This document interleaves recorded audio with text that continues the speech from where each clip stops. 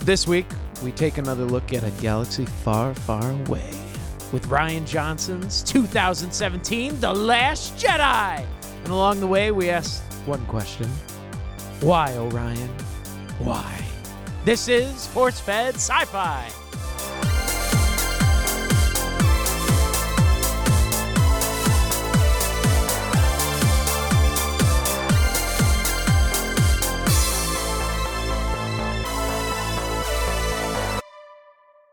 Hello, gang. Welcome back to Force-Fed Sci-Fi. My name is the Angry Jedi, Sean Michael Culp, and along the way, I've got two homies with me today. Producer Jeremy Kesky. Boom! And my other homie, the magical. I am the balanced Chris Rupp. Rock on. Because the Force is about balance. Yeah! Something Rian Johnson seemed to have missed the memo on. You mean it wasn't about moving rocks? No. What? I always thought it was. It wasn't just about moving rocks, you weirdo. Well, darn. So, like I said, we're going to talk about The Last Jedi and all the funness that came with that movie as we continue our Star Wars suite. And Lou, too, seeing the brand new film when it comes The out. Rise of Skywalker, which will be coming out shortly. But before we get into that, let's provide our listeners with a brief synopsis of The Last Jedi, shall we?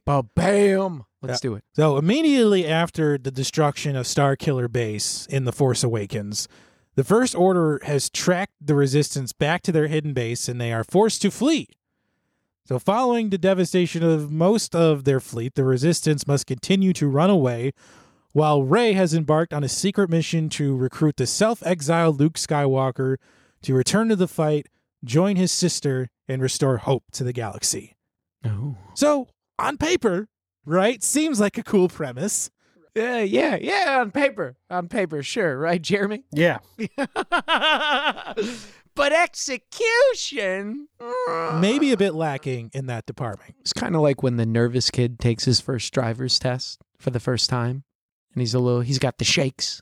Just didn't really work out. He kind of This curbed wasn't his first No, driver's test. No. it was his first blockbuster, though. Apparently, that's what. Well, he has experience directing a science fiction film, which we've covered We before have on the covered. show with Looper. He wrote and directed that. So Yeah. he isn't a stranger to having those two titles in his credits. No, he is not. So then, what happened? So, with the exception of Harrison Ford, who was killed in The Force Awakens, the cast from the previous film all returned to appear once again. Yep. So, we've got continuity with the actors there. And we got that new Kelly Tran We got Kelly Marie Tran starring as Rose. and Benicio del Toro as DJ. DJ, The that most- turd. Yeah, like That you was feel the like character's name. he's gonna hit up like a nightclub somewhere. Uh, There's DJ the Snake. We also get Laura Dern as Vice Admiral Holdo. Oh yes. Frank Oz returned to the franchise to appear as Yoda once again. Do have to say that was probably one of the best like cover-ups. Like no one knew he knew. was gonna come back. Yeah, I as wasn't Yoda. expecting that No either. one. Yeah. No one knew. You just see those ears and you go, oh. What is that? And Also- actually, can I add that I was happy to see that it was puppetry as well and not CGI. Absolutely. It wasn't George Lucas's vision. Yoda. Also, in a kind of more of a prominent role, Yona Suatumo took over the role of Chewbacca from Peter Mayhew, who began to suffer from chronic knee and back pain, so he was unable to participate in the filming of The Last Jedi. And unfortunately, he passed away earlier this year, so once again, we want to offer up our condolences to his friends and family, and we are very much missing the late, great Peter Mayhew. Mm-hmm. John Williams returned to do the score for The Last Jedi. Which, Man, enough said about John Williams. We don't need to go into his resume. It's self-explanatory. how old is he now? He's got to be so old. I think he's in his mid-80s, and The Rise of Skywalker is slated to be his final Star Wars film. Yeah. Yeah. He's kind of. Well, he can only manage to do about one film a year, and if He's he had- 87. if he had the chance, I mean, he has the opportunity to do a Star Wars film. I mean, take it. Right. I mean, does he even like change the sound really that much? He does. I mean, there is in the Battle of Crate, he does use some music from the original film, but he has done a very good job of keeping themes separate, especially in The Force Awakens. Rey's theme is very unique to the franchise. Oh, yeah. It's that kind of angelic theme that while she's like spinning around by the rock practicing with her staff and the lightsaber. Yeah, he does a great job of introducing new themes in each film. He's the man. I wonder how much money he makes. Probably millions. He probably enough going back to his days when he did the Gilligan's Island theme song and he was credited as Johnny Williams. Wait, he did Gilligan's Island? Yeah. Oh my God. Yeah, that was John Williams. That was one of his first jobs. Force-fed sci-fi here with some facts for trivia. There you go. So let's jump into this bad boy. Yeah, so Rian Johnson was announced as a director of The Last Jedi in August of 2014. And he actually worked closely with J.J. Abrams to ensure a smooth transition between The Force Awakens and this film, which J.J. also served as producer of this film as well. See, but that's my question. What did he do as a producer? Because he's a producer, but I believe I read that Ryan didn't take anything that JJ gave him. Most of the times a treatments. producer, when they get a credit, is mostly a no-show job. Right? Especially like executive producers. Like you see it all the time. Like, oh, Catherine Bigelow is the executive producer. Most of the time, the executive producers are not on set. What do they do? Yeah. They're basically there to make sure that, it comes in, it's under budget and on time. That is their primary job. Show me the numbers. Give me the numbers. That's like his job, which, I mean, I think this film lacks, surprisingly, I'm saying this, it lacks some JJ elements because I think he wrote treatments for 8 and 9 because he had the trilogy planned out when he wrote 7. Yes. And we forgot to mention this in our last week's episode, which I don't know how I forgot, but apparently JJ only had 6 months to write The Force Awakens. So what he did in hindsight, thinking of what we got with The Force Awakens, it's 6 months. It kind of sheds a different perspective, at least to me. It kind of makes sense why. Yeah, I think that's pretty impressive. Right? Only 6 months, and it was for 6 months. That was a quality film. I agree. Well, there seems to be post-production issues with every single one of these films. I mean, The Force Awakens had their issues. I mean, pre-production with the screenwriters. Rogue One had issues where they had to reshoot several of the scenes near the end. Solo, I mean, that production cycle, pretty much the entire film was reshot. This film, no exception either, because a lot of behind-the-scenes stuff happened, because Colin Trevorrow was slated to direct Episode 9, but he was fired, or he left the project, where it was Hollywood speak for being fired. There were many reports that he was difficult to work with, and I think he just got too full of himself after directing Jurassic World. I don't know. See, you take that road. I take the Disney as corporation, more like obey and give us what we want. Kathleen Kennedy rules, and Trevorrow was like, no, I'm going to make a film. Because if you read reviews, he didn't want Palpatine in. Like, apparently Mark Hamill totally agreed, Daisy Ridley, and everyone was on par with what Trevorrow wanted to do for characters and arcs. And I guess Disney was like, nope. We're not. It's kind of like on the Solo, the directors, they were like, no, we're doing our own film. This is what we believe. And Disney was like, no, you're doing what we say or else you leave. I still enjoy the final product of Solo. I wish the film had done better. Oh, okay. I didn't know that you did. I thought you trashed it. I watched it recently, and I have to say, it's a lot better than people give it credit for. Amen to that. I've seen budget estimates for The Last Jedi range anywhere from $200 to $317 million. So it's a massive budget. How'd you feel about the marketing with this? Because I feel like it wasn't as grandiose as The Force Awakens. No, and I'll agree to that. But again, this is something. It was Star Wars and other franchises like this. You already have a built-in audience, and when you set the precedent like they did with The Force Awakens, there's really no need to go all in on a massive marketing budget once again. All right. Yeah, they didn't have to convince people to come in because they already made $2 billion off of the other one. Well, you could tell where the budget went because it looks great. It's amazing. Yeah. He used real sets. I mean, cow-like alien creatures with green milk. Filming taking place in Ireland, England, Croatia, and Bolivia. There's a massive salt flat in Bolivia. That's where they shot the final battle scene. And apparently the island that Luke, like his whole scene, all of Mark Hamill's scenes were on, it was like you can't travel there. It's not like a touristy place. I believe you need a special permit to go there. So they lucked out, apparently, on that. Yeah, those sites were pretty impressive. I will agree with the guys there. It was beautiful. Yeah. As far as I can tell, Disney was committed to this 2-year production cycle with the main series of films. I mean, along with the planned standalone films in between the release of The Force Awakens and The Last Jedi, with Rogue One, that was in 2016, which we will get to at some point on the show. That's I think that's too good of a movie to leave off. So let's get into the meat and potatoes of this, shall we? Meat and potatoes. So the first thing that we saw, when this film was being broadcasted was we heard that awesome word, subversion. It subverted our expectations. What did you think of the subversions, or as I call the unpredictability of this film? It was more like unpredictable.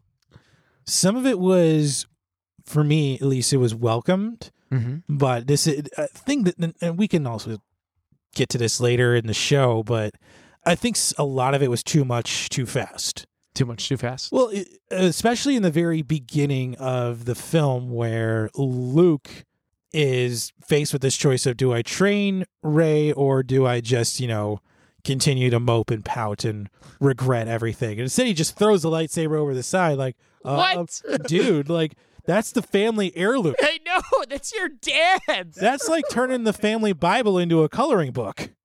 Your hand was attached to this the last time you saw it. Like, what the heck, I just wanted her to hold up the lightsaber and him to say, like, did you happen to find a hand attached to it? I know. That would There have was been a amazing. hand. Pretty important that you find the hand. I've been missing it for such a long time. I mean, the robot hand works fine, but it does. It looks a little weird to me, though. The robot hand. It's movie magic. It is movie magic. I don't know. I thought it looked okay. What did you guys think of the idea of Luke cutting himself off from the Force?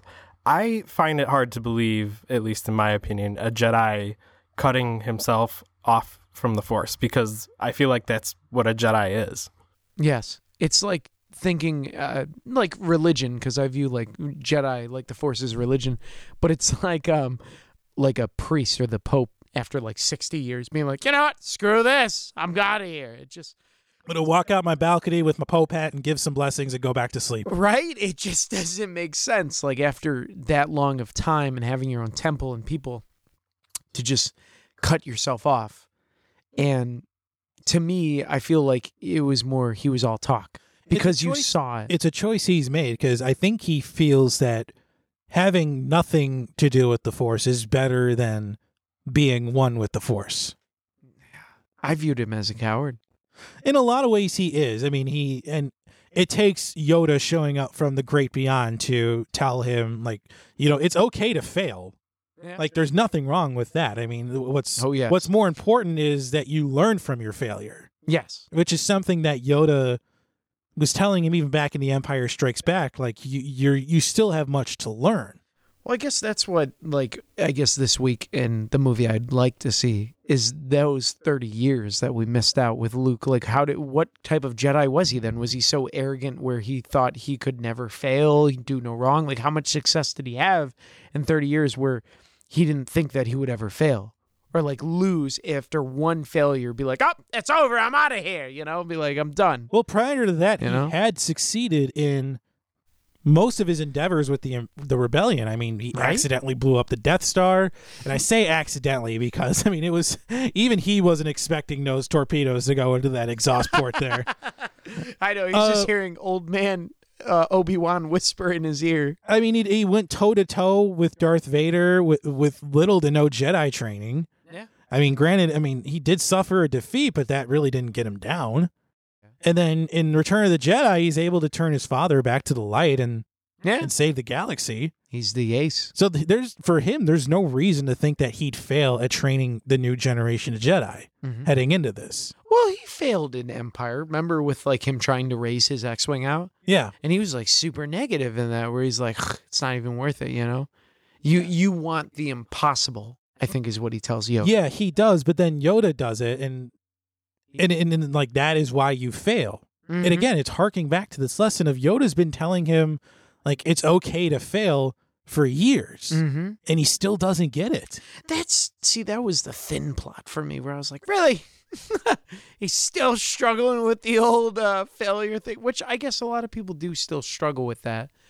So I guess I was expecting, Luke Skywalker being, he is more powerful, as we'll talk about, but I don't know, I guess flawless, but obviously there is a flaw. So, and actually, as you were talking, I guess I could see that being an interesting character arc. And maybe for the past 30 years, he does struggle with that, like you were saying, Sean. Maybe. I think it might have been a misstep because you always said that the immediacy of this film continuing right after The Force Awakens is the shortcomings of it, because we don't get to see so much of the characters like with Han Solo, Leia, and like that buildup, we're kind of thrust into it.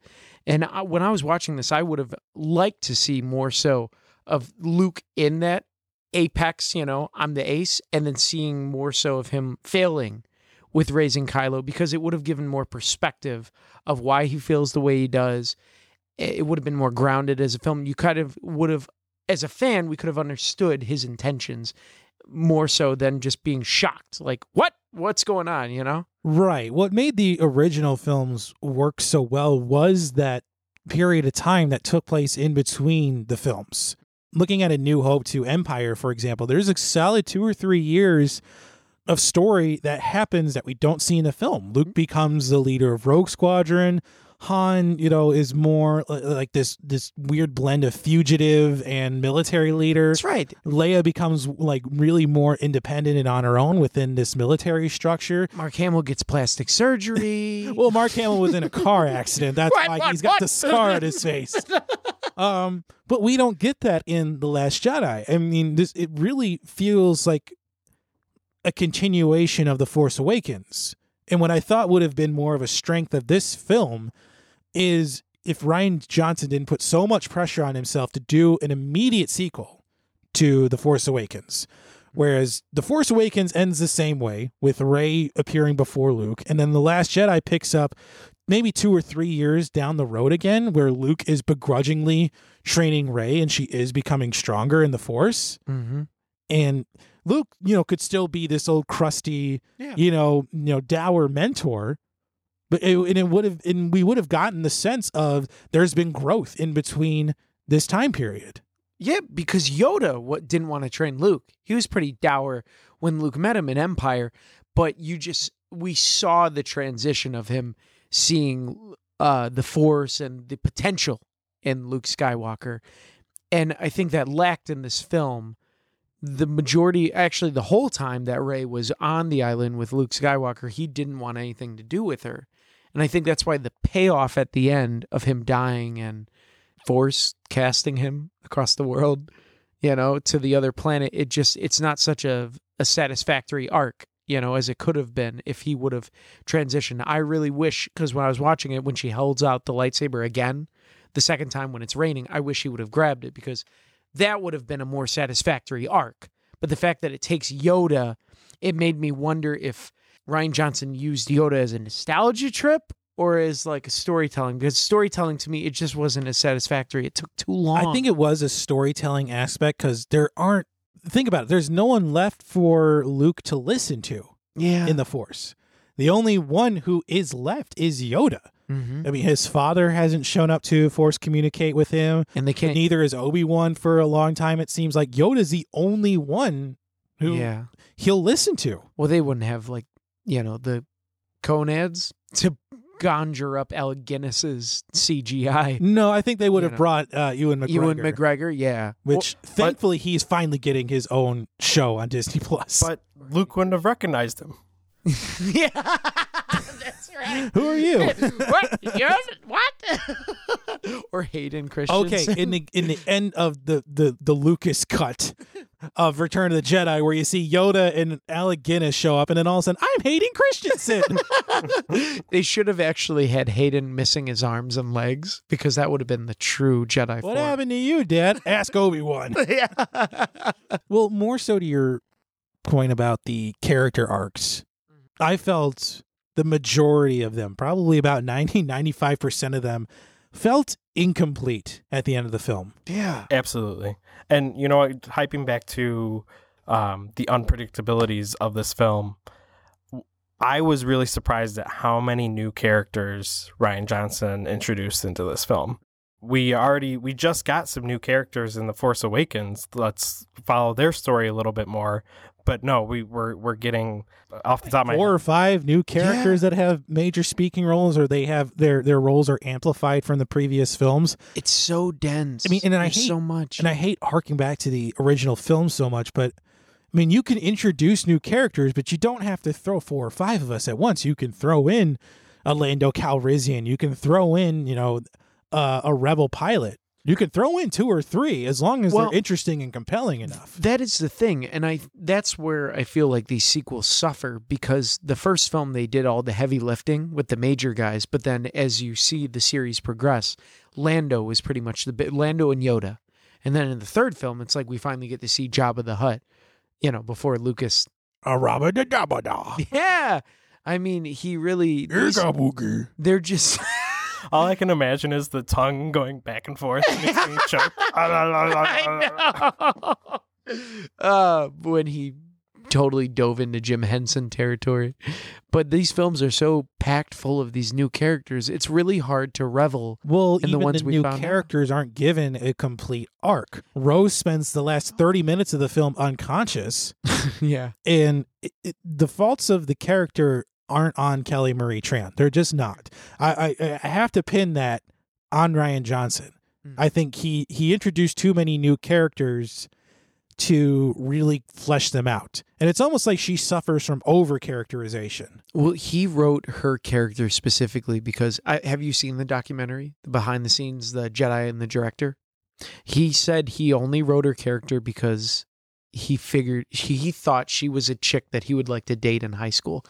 Poop you not. Those are his words. He wrote her character because he's like, that would be someone I would like to date in high school. I'm like, are you kidding me? You wrote her character like that? And you've already done Brick. You don't need to show us this. And it's just, I feel like the problem is, I don't know. It felt like pretty much all the female characters in this film were super virtuous. Rose, I guess, I forget her name. She's like all, the whole casino trip, and I hate the animals getting whipped, and let's free them, and love is going to save us all, and I'm going to zap you because you're deserting. It just felt too hokey for me. Like Holdo sacrificing herself to save the fleet. It didn't feel like an arc. It just felt like another extension of her character, because it just seems like something very natural that would be something she would do. Yeah, on the weekends, she just rams the shuttle. Which I will admit, that's one of the best shots in the film, is when it slams into the flagship and it's all quiet. So it's just I have to share this story. I went to see this with my wife, my dad, my stepmom, and so it gets really quiet, like you said. And my dad is into movies, and so am I. He passed that along to me. And he's so into movies that right when the ship was about to, blast off into hyperspace, it gets really quiet, and then he goes, really? And the whole theater could hear it, because it's complete silence in the film. Yes. So it was just... Your dad narrates films.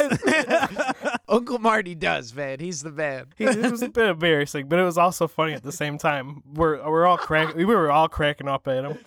I don't mind it during a movie. It's stage plays, however, when someone narrates it, it's just like, shut up. So I do it. I have to share this story because my girlfriend and I, we recently saw the Chicago Shakespeare Theater did a production of The King's Speech, and it's at Navy Pier, and it has this accurate Shakespeare theater, and they were doing the stage production. There's somebody behind us narrating the historical context for his date. We were getting so mad. And here's the thing with the Shakespeare Theater, those seats are $80 a pop. Ooh. You spend $160 to narrate the play for your ditz of a girlfriend. Good God. If you have to explain what's happening, you shouldn't be there. Oh, yes? Do you turn your nose up to those people, Chris? I'm sorry, there's a place and time to offer up historical context for a film like The King's Speech or the events They did like a that. movie about it. Wait until the intermission to discuss like all that's going on. I know. Jesus Christ. Is that still there? Completely unrelated. It is not still there. We saw it the last weekend. Oh, okay. I was thinking the same, Jeremy. I'm like, maybe I'll take my girlfriend. Yeah, I wouldn't have minded to see that. No, it was amazing. But piggybacking on that, the ship ramming, thanks Johnson for ruining hyperspace. I always thought they jumped into like a different dimension or something. No, that's how that But works. apparently it's like they just go super, super fast. Yes, that's hyperspeed. No. Hyperspace, light speed. No, I thought they just jumped into hy- a wormhole. Or make the jump to Then light. why We'll did make they the jump it to look light like speed. a wormhole? Because that's a filmmaking thing. Yeah. That's filmmaking. It's just going super fast now. Yeah, that's what it is. Maybe it needs to go super fast to get into the wormhole. Into the wormhole? Oh, that's what it is. Don't pander to him. Thanks. Oh, yeah, and also thanks for the fuel plot, man. don't 7 frickin' films and we don't have no fuel. Yeah, don't until pander now. to him. He had the last film to get all that. Whatever. Whatever. Most of the characters, I would say most or almost all of them, compared to the arcs that they got in The Force Awakens, it's almost like bouncing right back to the beginning and just not continuing the growth that they had in the first movie. Rey still doesn't know who her parents are or her place. She grows in the Force a little bit, I guess. where Now she's she able to can lift move. rocks and all that. She finally has an understanding of what the Force is.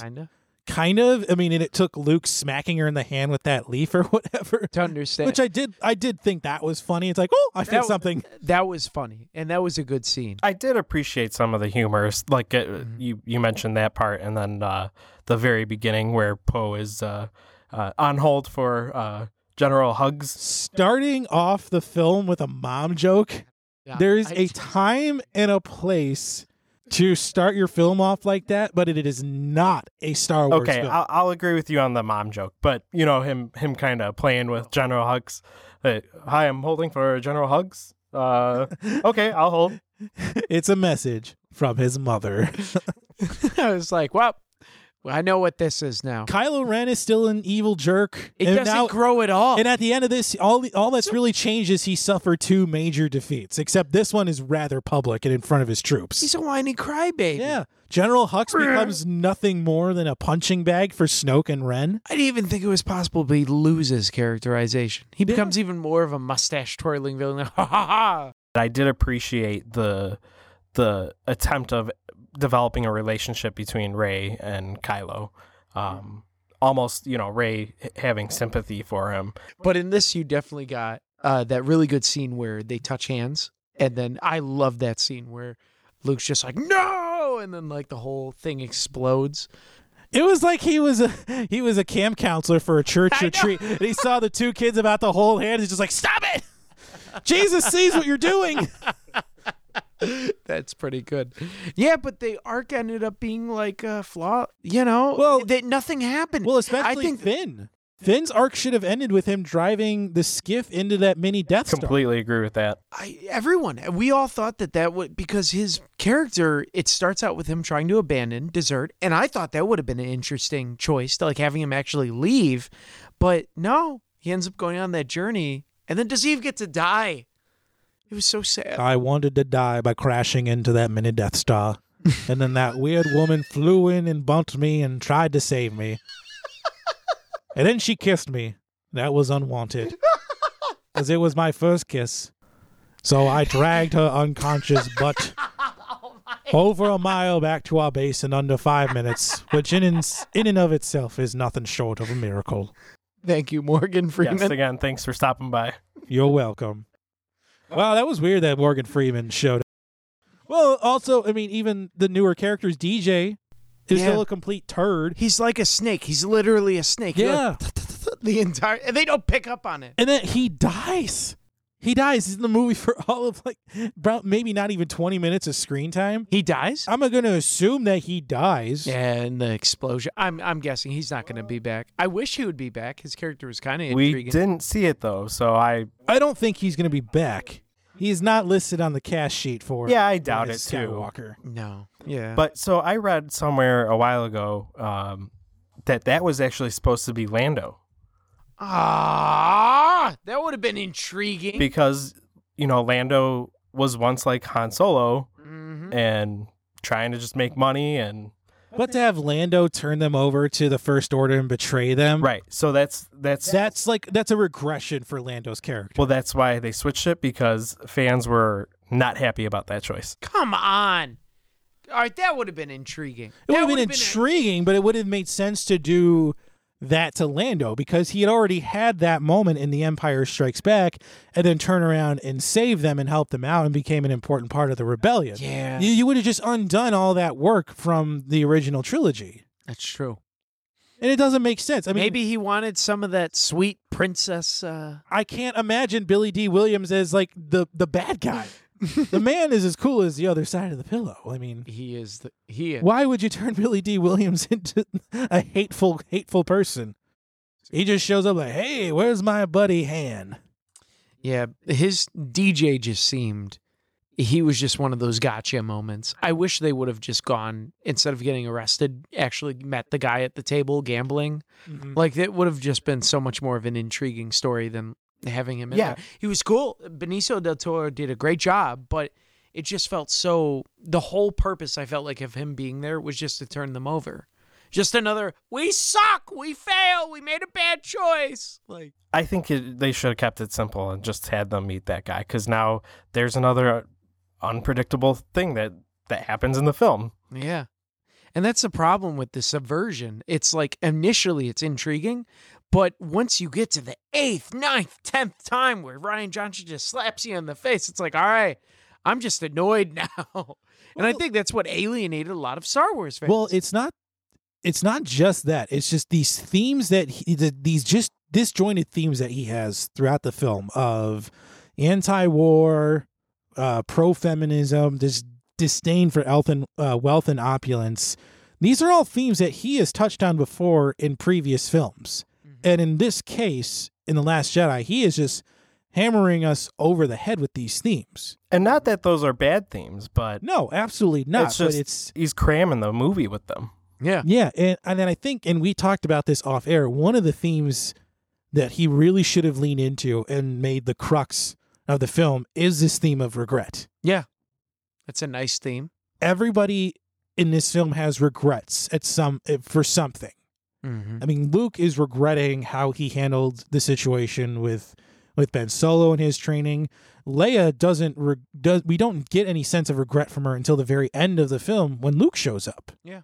Kylo, by all accounts, doesn't have any regrets. Maybe some inner conflict about killing his father and the possibility of killing his mother. They could have played into that a little bit more. It would have definitely made them feel more dimensional as a character instead of these cartoon people. Because Luke, the whole film, he's just this angry, bitter man. I wish instead of spending the first 20 minutes of, oh, what happened to Kylo? Did he try to kill you or not? Whose perspective? It should have just been regret. And then her trying to convince him you're not a screw up. That would have been more powerful to see Luke regain the hope and become that hopeful person that he once was. In the end, but then he dies. Yeah. So he's the only one who gets sort of a complete arc in some ways. Kind of. It's force projecting himself across the universe and then dying alone on a rock. It's one of those things where his arc had gas, but then it coasted into town on fumes. Yep. So what do you think about that Jedi ability, by the way? Is this too far-fetched, or is it... I think Sean might have some thoughts on that. You mean force projecting across the entire universe? Come on, man! I feel like that just served the sole purpose of the gotcha moment. He's not here. Because when would you use that ever? We're not here. Psych. Maybe to trap him. But that's not the Jedi way. So there was just another gotcha moment. Oh, the salt doesn't move. It's not red. Ooh, are you picking up? It's a Rian Johnson trick. It's come on, man. Yeah. for those of you listening, if you go back and watch, I actually didn't catch this the first 2 times I watched the film, but you see Kylo's foot, and he leaves a print on the salt on the ground, and then it's a close-up on Luke's feet, and he's not making a print on the ground. No. Ooh. Jedi power. Jedi power. It's just, come on, man. Stop embodying the spectacle. Just tell us a film. It's okay. Yeah, I think he tried to do too much, and I appreciate him trying to do a few things different, but he almost kind of wanted to mix that with nostalgia, and I think those two mixed together didn't really bring us a great film. It's hard because trying to inject new ideas into a universe that has been dissected for 40 years is just so tough. It's really hard to change the rules because something that's this complex, it's not even that complex of a universe. It's pretty simple with the rules. But once you start adding fuel, hyperspace, force projecting yourself, the force is nothing, surprise, anyone can do it. It really, I can see why a lot of people are pissed off, It's like, what? After 30 years of this, now you're telling me it doesn't matter? It's irrelevant? I'd be ticked. It's like being told that G-Buzz isn't real after 70 years of believing, Well, personally, I don't think this movie is as terrible as we're talking about it. I mean, we were talking briefly, and we've all had something in this film that we enjoyed watching. For me in particular, I loved the battle on Crate. I thought that it was definitely reminiscent of the battle scenes that we got in the original and even in the prequel trilogy. It didn't feel like we got any sort of grand battle like in The Force Awakens. We got them, these cuts in between, Rey and Finn and Han and Chewie, and then Poe and the X-Wing Squadron trying to blow up Starkiller Base. I mean, really, it's the same mission, but it's not any sort of grand battle. No. And the visuals of the red salt I thought were impressive, and it's a lot. It just reminded me a lot of a classic World War II dogfight. Okay. Where you have all these skiffs that are going in to face down the enemy ships, and you have the forces on the ground who are fighting. And plus, I just love it when the Millennium Falcon swoops in, saves the day, and the original music from A New Hope kicks in. I love that scene. So I sort of agree with you, but where was the battle? There wasn't really a battle. It was just the climax was Luke's projection showing up. I know. That was the only down. Where was the battle? Did you miss all the TIE fighters that were shooting and the laser blasts and the explosions? I get what and people Jeremy's dying? saying, because in Empire, the snow battle, that scene, the whole battle is 10 to 15 minutes long. This is 5 minutes. It's super quick. And the whole point of the battle was to get Finn to maybe sacrifice himself to lead to Rose saying love is all that matters, to get to Luke walking in. And unfortunately, it felt so inconsequential to what actually happens at the end that you don't learn anything. Well, Nothing unfortunately, matters. that's been a failure of this series, is to create those drawn out sequences. Yeah. That don't mean anything. Yeah, I mean, it's come on. I mean, there's no time to have any emotional weight attached to the scene because they're all 5 minutes long. I know, it's too much. Except the opening battle. Even the opening of Saving Private Ryan was a half hour long. Come on, give us something like that. But you're gonna take 5 minutes to show a slow motion remote control drop. I mean, it's just come on. Well, that was just my highlight, guys. No, that's fair. I don't mean to dog you. I don't mean it. Sounds like it. It's aesthetically. This film is beautiful. Absolutely. Yeah, and I was gonna say, my favorite parts. I know Sean sort of disagrees with. I love the part where Yoda shows up, and you mentioned it's kind of nostalgic. I actually appreciated that. Maybe it's just because, I'm one of those fans that wants to see that. But, you get Yoda yelling at Luke and hitting him, banging his stick. And that's very reminiscent of Empire Strikes Back. And I appreciated that callback. And then I know you don't like the slow motion part in the beginning with the bombs dropping. But I actually, Chris, you said you enjoyed the the battle scene on Crate.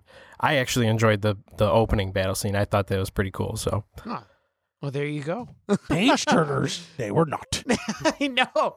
Just Like, oh, Yoda's got jokes. I know. That's what. Oh, read them, have you? Like, all right. Maybe it's like a. fine, you guys can make fun of him. No, not making fun of it at It's all. no. I think that It's just, Yoda. I always felt that Yoda was just being douchebag, silly Yoda in Empire to like test Luke, and then like real Yoda was like the serious, like, you will be, will be, like that was real Yoda, and I just felt like Ryan was being silly Yoda because I'll be your Disney. backpack coach. Let's run through the swamp.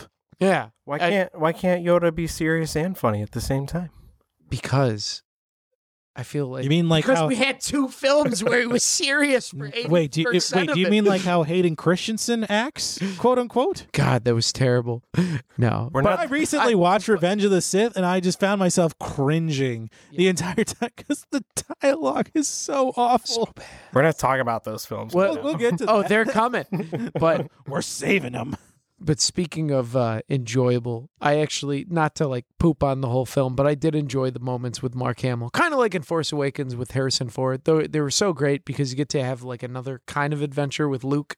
And he was always my favorite character in the original. Mm-hmm. So it was nice to see him, despite being a grumpy old man. Well, and it makes sense why he asks where Han is. He's closed himself off from the Force, and he doesn't know what's happened. But they actually cut a scene where he actually cries.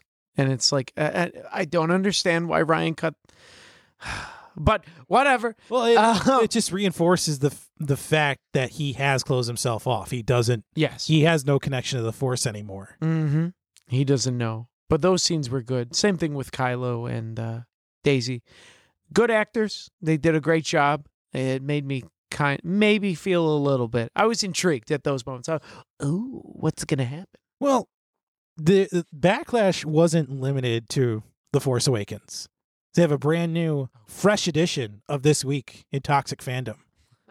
So I actually found a great article on Vox.com written by Emily Todd Vanderwerf. Mm-hmm. And it is a fantastic read. I recommend people reading it. And the initial backlash against The Force Awakens was pretty strong. And by all accounts, it was mostly coming from fans. So there was a lot of users leaving negative ratings on Rotten Tomatoes. And again, it's a flawed system that they have on Rotten Tomatoes. I mean, really anybody with an email address can leave a review. Oh, I think that's like on IMDb too, or any of those. I think to leave a review like that, you have to become, I think, a registered user because you can leave your own personal score and it doesn't factor into like the overall audience score. At least I believe that's how that works. But I mean, audiences and critics are always divided on blockbusters. It's very rare that a blockbuster is universally loved by critics and fans alike. Mm-hmm. But actually, if you do take a deep dive into the scores, at least the Metacritic and IMDb score, they're actually within the same ballpark as what we got with The Force Awakens. But it's hard to pinpoint the controversy on just one thing. Yeah. So a lot of it's been linked to too much progressivism. There was too many jokes, which again, we understand. Like there's a time and place to have jokes like that. And not all of them need to be in a Star Wars film. I just chalked it up to Disney trying to be like Marvel. Yeah. The movie, and it seemed like the movie wasn't interested in fan theories, but again, the studios aren't interested in those. Like in reality, the studio doesn't owe fans anything. Yeah. There was also individual plot lines and moments that weren't making too much sense, which we've talked about, and characters' unexpected or unfinished journeys, which we've also talked about. I mean, personally, I can't understand what the gripe is, considering that how beloved The Force Awakens was within the fan base, and for The Last Jedi to be received like this. Oh, I think you just listed off all the gripe. It's clear, but I enjoyed this movie. I did. Oh, okay. To be clear, Disney and Lucasfilm are free to do whatever they want with the franchise. They own it. Yeah. It's their property. They don't owe the fans anything. Yeah. And they got their pandering. The fans got their pandering in The Force Awakens and then got all up in arms about The Last Jedi because of all those reasons listed above. And for me personally, I just think you can't have it both ways. You can't expect to be pandered to all the time and then be all hateful and mad when a film tries to do something different in your series. Oh man, see, I thought a lot of fans hated the Force Awakens too, because it was just so like thin. It was a piece of poop wrapped in Mickey Mouse ears and lightsabers with a thin veil. So my criticism of Force Awakens was that it was just a regurgitation of A New Hope. That was my initial criticism, I should say. But in subsequent viewings, I actually did appreciate The Force Awakens more. You hit it right on the nail, Chris. They didn't service the fans, and that's why the fans had this big uproar about The Last Jedi. See, I thought it was just that it wasn't a good film. Like, pacing was terrible. Development of characters was lousy. There was no arcs. You just have moments where they would go from super serious to like comic, and you would just be like, wait, what? What is going on? How am I supposed to feel? There was no trajectory. There was like 45 minutes of like horrible plot hole. It was an endless beat over the head of themes of we fail and we suck. And there's some reviews on YouTube where they're like, I feel like this film's a comedy because what the choices these characters make are so idiotic. Like you question their mental capacities because it's like people should not be this stupid for making these choices, like parking on a beach and all that. I think if you watch The Force Awakens and The Last Jedi almost as one film, like it makes sense. Almost. I disagree. It's like two different films, right? Like the characters go from kind of being intriguing, being set up for something big, to like being nothing. Nothing is happening and nothing goes on except I'm going to disembowel everything Star Wars and beat you over the head that they're going to fail and that we have to let the past die. It just felt like Rian Johnson was trolling everyone. Well, and your concerns, your criticisms are legitimate. Yeah. I will say that. I mean, I can easily see why anybody would think that. But when you disguise it in this whole realm of being a Star Wars fan, like, oh, this isn't a Star Wars film and blah, blah, blah, blah, blah. It's like, okay, but why do you think it isn't a Star Wars film? Not that anybody's going to care. Mm-hmm. Not that anyone at Disney or Lucasfilm is going to care, but why? You can't just say it's not a Star Wars film. Right. It's like I feel like people enjoyed the simplistic plots of like the Force and just like telling a story of characters, the good and evil, and not trying to bog it down with like all these, like the elements of like Mary Sue, like Rey not knowing who she is, but never making a bad decision. Like she's never made a bad choice. Or until this film where she decided to land on Snoke's ship, like I can turn Kylo Ren, like, and that wasn't even a bad choice because Kylo ends up being knocked out. Like, she gets away scot clean and saves her friends. Like, she never makes a bad decision. And I think, like, fans, it's not like it's not a Star Wars or nostalgic. They're just like, she's so unbelievable as a character. Like, you're telling me that this person is able to, like, figure out what the Force is, do all these different feats, be so successful and never make a wrong move, ever. And her only crux is she doesn't know her purpose or her appearances. And it's like, you've done so much. You're going to give me this BS.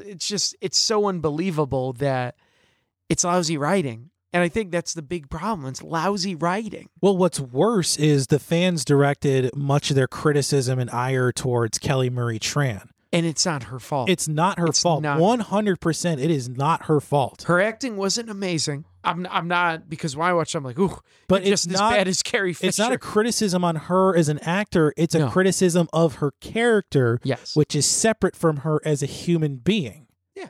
It's not her fault that she played a poorly written character that's almost suffering from too much characterization and odd choices. Like I said, it is 100% not her fault. Oh. And for fans to attack her like they did, I mean, people wonder why Star Wars is the most toxic fan base out there. It's because of stuff like this.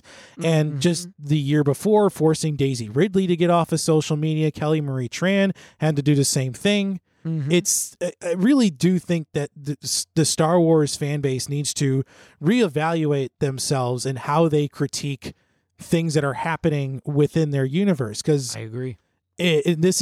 This is my rant about this, but it's fan entitlement syndrome. Again, the studios and the filmmakers don't owe the fans anything. They really don't. It's 100% their decisions, what they do with the films and the actors they cast and the stories they choose to put on film. Mm-hmm. If you don't like it, that's fine. But you can't say that, like, as a fan, I don't like it. Yeah. If that's the only thing you have to say is I don't like it without saying anything legitimate about it, like, it's okay. It's like, well, why don't you like it? Mm-hmm.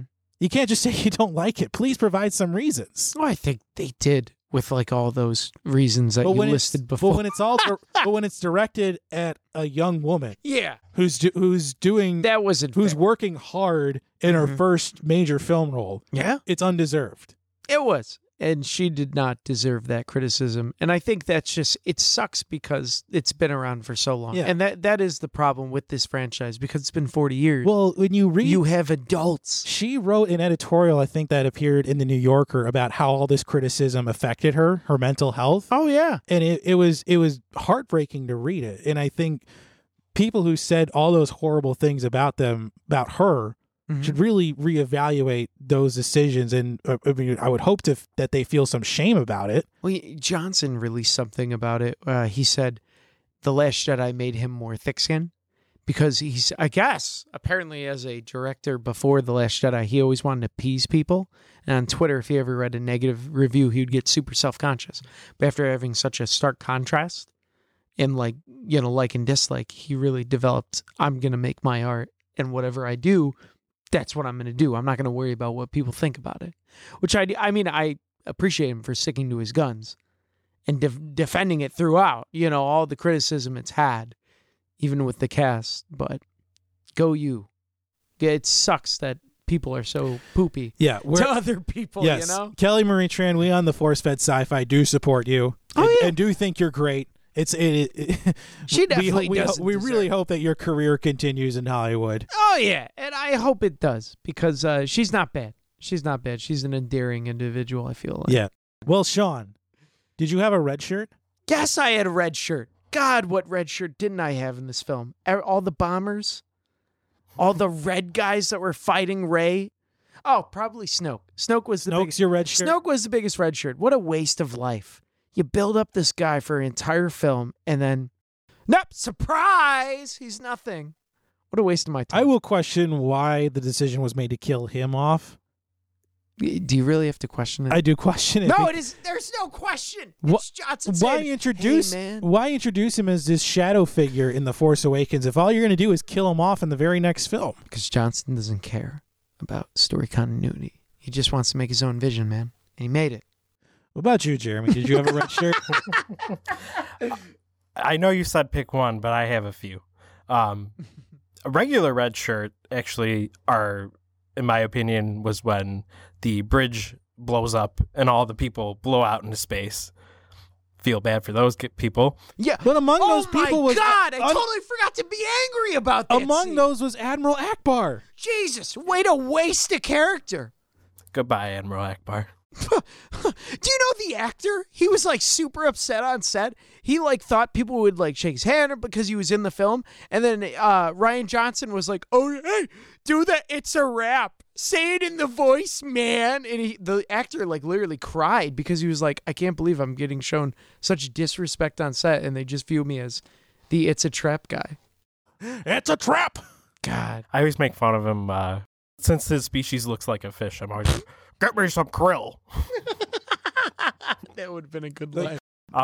A couple others, I totally agree with you guys with Snoke. That was a bad decision, at least in my opinion. And then another disappointment was Captain Phasma. Yeah, she was my pick for a red shirt. I mean, it's not entirely clear if she died. I'm going to assume that she did. But I was hoping she would have stuck around for episode 9. Right. And again, this is the point I mentioned earlier, is that this film and the last one just have these quick action sequences to just end. Yeah. And I was hoping for a more rowdy, cool fight between Phasma and Finn. But they couldn't because there was no relationship established. Finn should have fought Phasma on that planet. It's just... So now she's just like this random person that hates him, and we don't know why. But it's there. Surprise. Chrome Dome. Yeah. I laughed when I saw that. When he said that, I literally laughed out. I'm like, is this real? Well, what about a lens flare? What'd you have for a lens flare, Sean? Mary Poppins, Leia, was my lens flare. Where she forces herself back to life? Yes, that was one of the many lens flares that I had. Mary Poppins, Leia. I laughed and I just wanted her to go, I'm Mary Poppins, y'all. I couldn't believe it. She opens her eyes and forces. I said, what? In the middle of the theater. You're in the cold, dead vacuum of space. How are you still alive? And she opened her eyes. And yep. That's just it. Thanks, Johnson. I've got the Porgs. Oh, Porgs God. are my lens flare. I mean, they're cute. They provided us with a brief comical scene of Chewie eating one and that poor little Porg just looking and like it's eating his friend or something, and it just flies away. But they stop becoming cute when they start nesting in the Falcon and ripping up the seats and nesting in the wiring. Once you realize they were only made to sell toys. Yeah. The one thing I do appreciate about that, and I watched a short video on it, is those were animatronics. Those were not CGI or anything, and that to me was pretty impressive. Mm-hmm. Yeah, they're impressive but poorly utilized. Just like the sea cow with the green milk. Yeah, how many different colors of milk are there in this galaxy far, far away? Right? We've had blue milk, we've had green milk. Like, doesn't anybody just have like white milk or chocolate milk in this galaxy? No Even idea. Red milk, which I would just interpret as strawberry. Like, come on here. No idea. You gotta have blue milk. God, that whole sequence, man. Anyway, let's discuss the legacy of The Last Jedi. Now, the film was still a financial success, but not nearly at the same level as seen with The Force Awakens. It was like 35% less or something. Yeah, like that? roughly. I mean, when you make a film for $300 million, $1.3 billion, It's still amazing. it's still a lot of money. It was the highest grossing film of 2017. Mm-hmm. It was the second film after The Force Awakens to gross $100 million in a single day. Mm-hmm. So it was the fourth film in the Star Wars franchise to cross $1 billion. Ooh. So pretty impressive with the franchise. Outstanding. Holds an 85% rating on Metacritic and 91% on Rotten Tomatoes, but take the Rotten Tomatoes rating for what you will. Received 4 Academy Award nominations: Best Original Score, Best Sound Editing, Best Sound Mixing, and Best Visual Effects, but it did not win any of those awards. Oh, that's There was kind of a mixed bag that year with what won. mm-hmm. Without looking at, I don't know off the top of my head. Yeah. Did receive 12 nominations at that year's Saturn Awards and won for 3 of them. Hey. Best Actor for Mark Hamill. Hey, that's surprisingly won for Best Writing and won for Best Editing. So after this film, Disney went full steam ahead with their standalone Star Wars films. Yes. But we'll talk about the future of those films when we discuss Solo on the show. So, with all that in mind, let's rate the film, shall we? I know what Sean is already going to give it, probably. So on our unique scale in the Force-Fed Sci-Fi podcast of wouldn't watch, would own, and would host a viewing party, Sean, I kind of have a feeling what you're going to say. But what do you give to Star Wars The Last Jedi? I'll break every copy over my knee. I'll burn it. I'm going to burn it down. Oh, God, I feel nauseous just thinking about watching it again. But, Jeremy, what did you think of The Last Jedi? What rating do you give it? I would give this a would watch. My criticisms, I've mentioned them on the show already.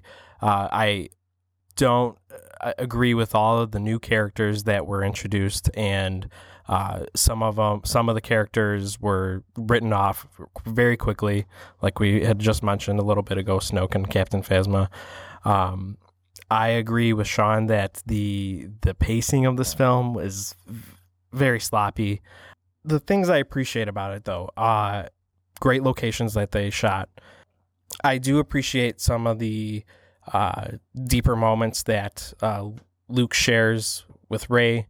So I think it was too long, and I think it could have been a lot better. But I would still sit down and watch this once in a while, I think. Christopher. Well, I don't think this is a terrible Star Wars film. It seems like many in the fan base seem to think that way. I swear to God, if you host a viewing party, I'm I don't even know what I would do. However, I'm gonna flip this table. there are many things about it that can't be ignored. The humor is a bit much. Like I said, starting the film off with an elaborate mom joke it's off to a bad start. And it starts to feel like a Star Wars film after the opening scene slowly, and then it goes down and up. It's like watching, stock prices dip down and then back up, just all over the place, with these moments where it feels like a Star Wars film, and then it just yanks the rug out from under us with that. Jeremy, like you were saying, I do applaud Rian Johnson for trying to take the series in a new direction and trying to do something different. I do think time will eventually be kinder to this film, but he had these lofty expectations of trying to follow up a massively successful film like The Force Awakens, and it just didn't live up to those expectations for many people. Mm-hmm. I mean, we'll see how this film is reviewed once the Skywalker saga is all said and done, and we've had the benefit of hindsight with it. I mean, we'll see. Like I said, I do particularly enjoy the final battle sequence.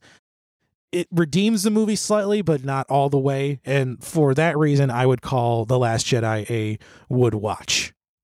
I thought it would be a would own for you. Wow, this is pretty crazy. I do own this film because I do like completing series like on. So you would own?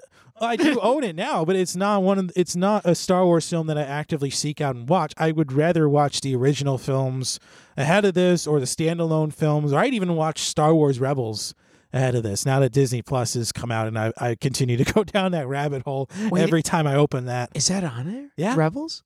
Disney Plus has got everything. Oh my God. Yeah, I think it's got all of the Star Wars. Yeah, it's got the Clone Wars, and Rebels is on there as well. Maybe except for the Christmas special. Oh, yeah. Oh, the Chris. Nobody wants to watch the Christmas special. Maybe I want to see the Christmas special.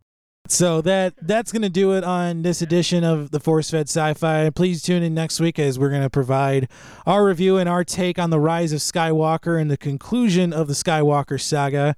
If you enjoyed today's episode, please head on over to Apple Podcasts and leave us a 5-star review. It really helps to drive us up the charts, as well as help people like you find the show. We are across the spectrum of social media with Facebook, Twitter, and Instagram, all at Force Fed Sci-Fi. You can check out and download episodes at Apple Podcasts, Google Podcasts, Spotify, the iHeartRadio app, or wherever you find podcasts. And go ahead and hit that subscribe button so you never miss an episode. Finally, you can check out our website, forcefedsci-fi.com, for show notes and links to all of our social media. So for all of us at the Force Fed Sci-Fi team, we'll see you next time.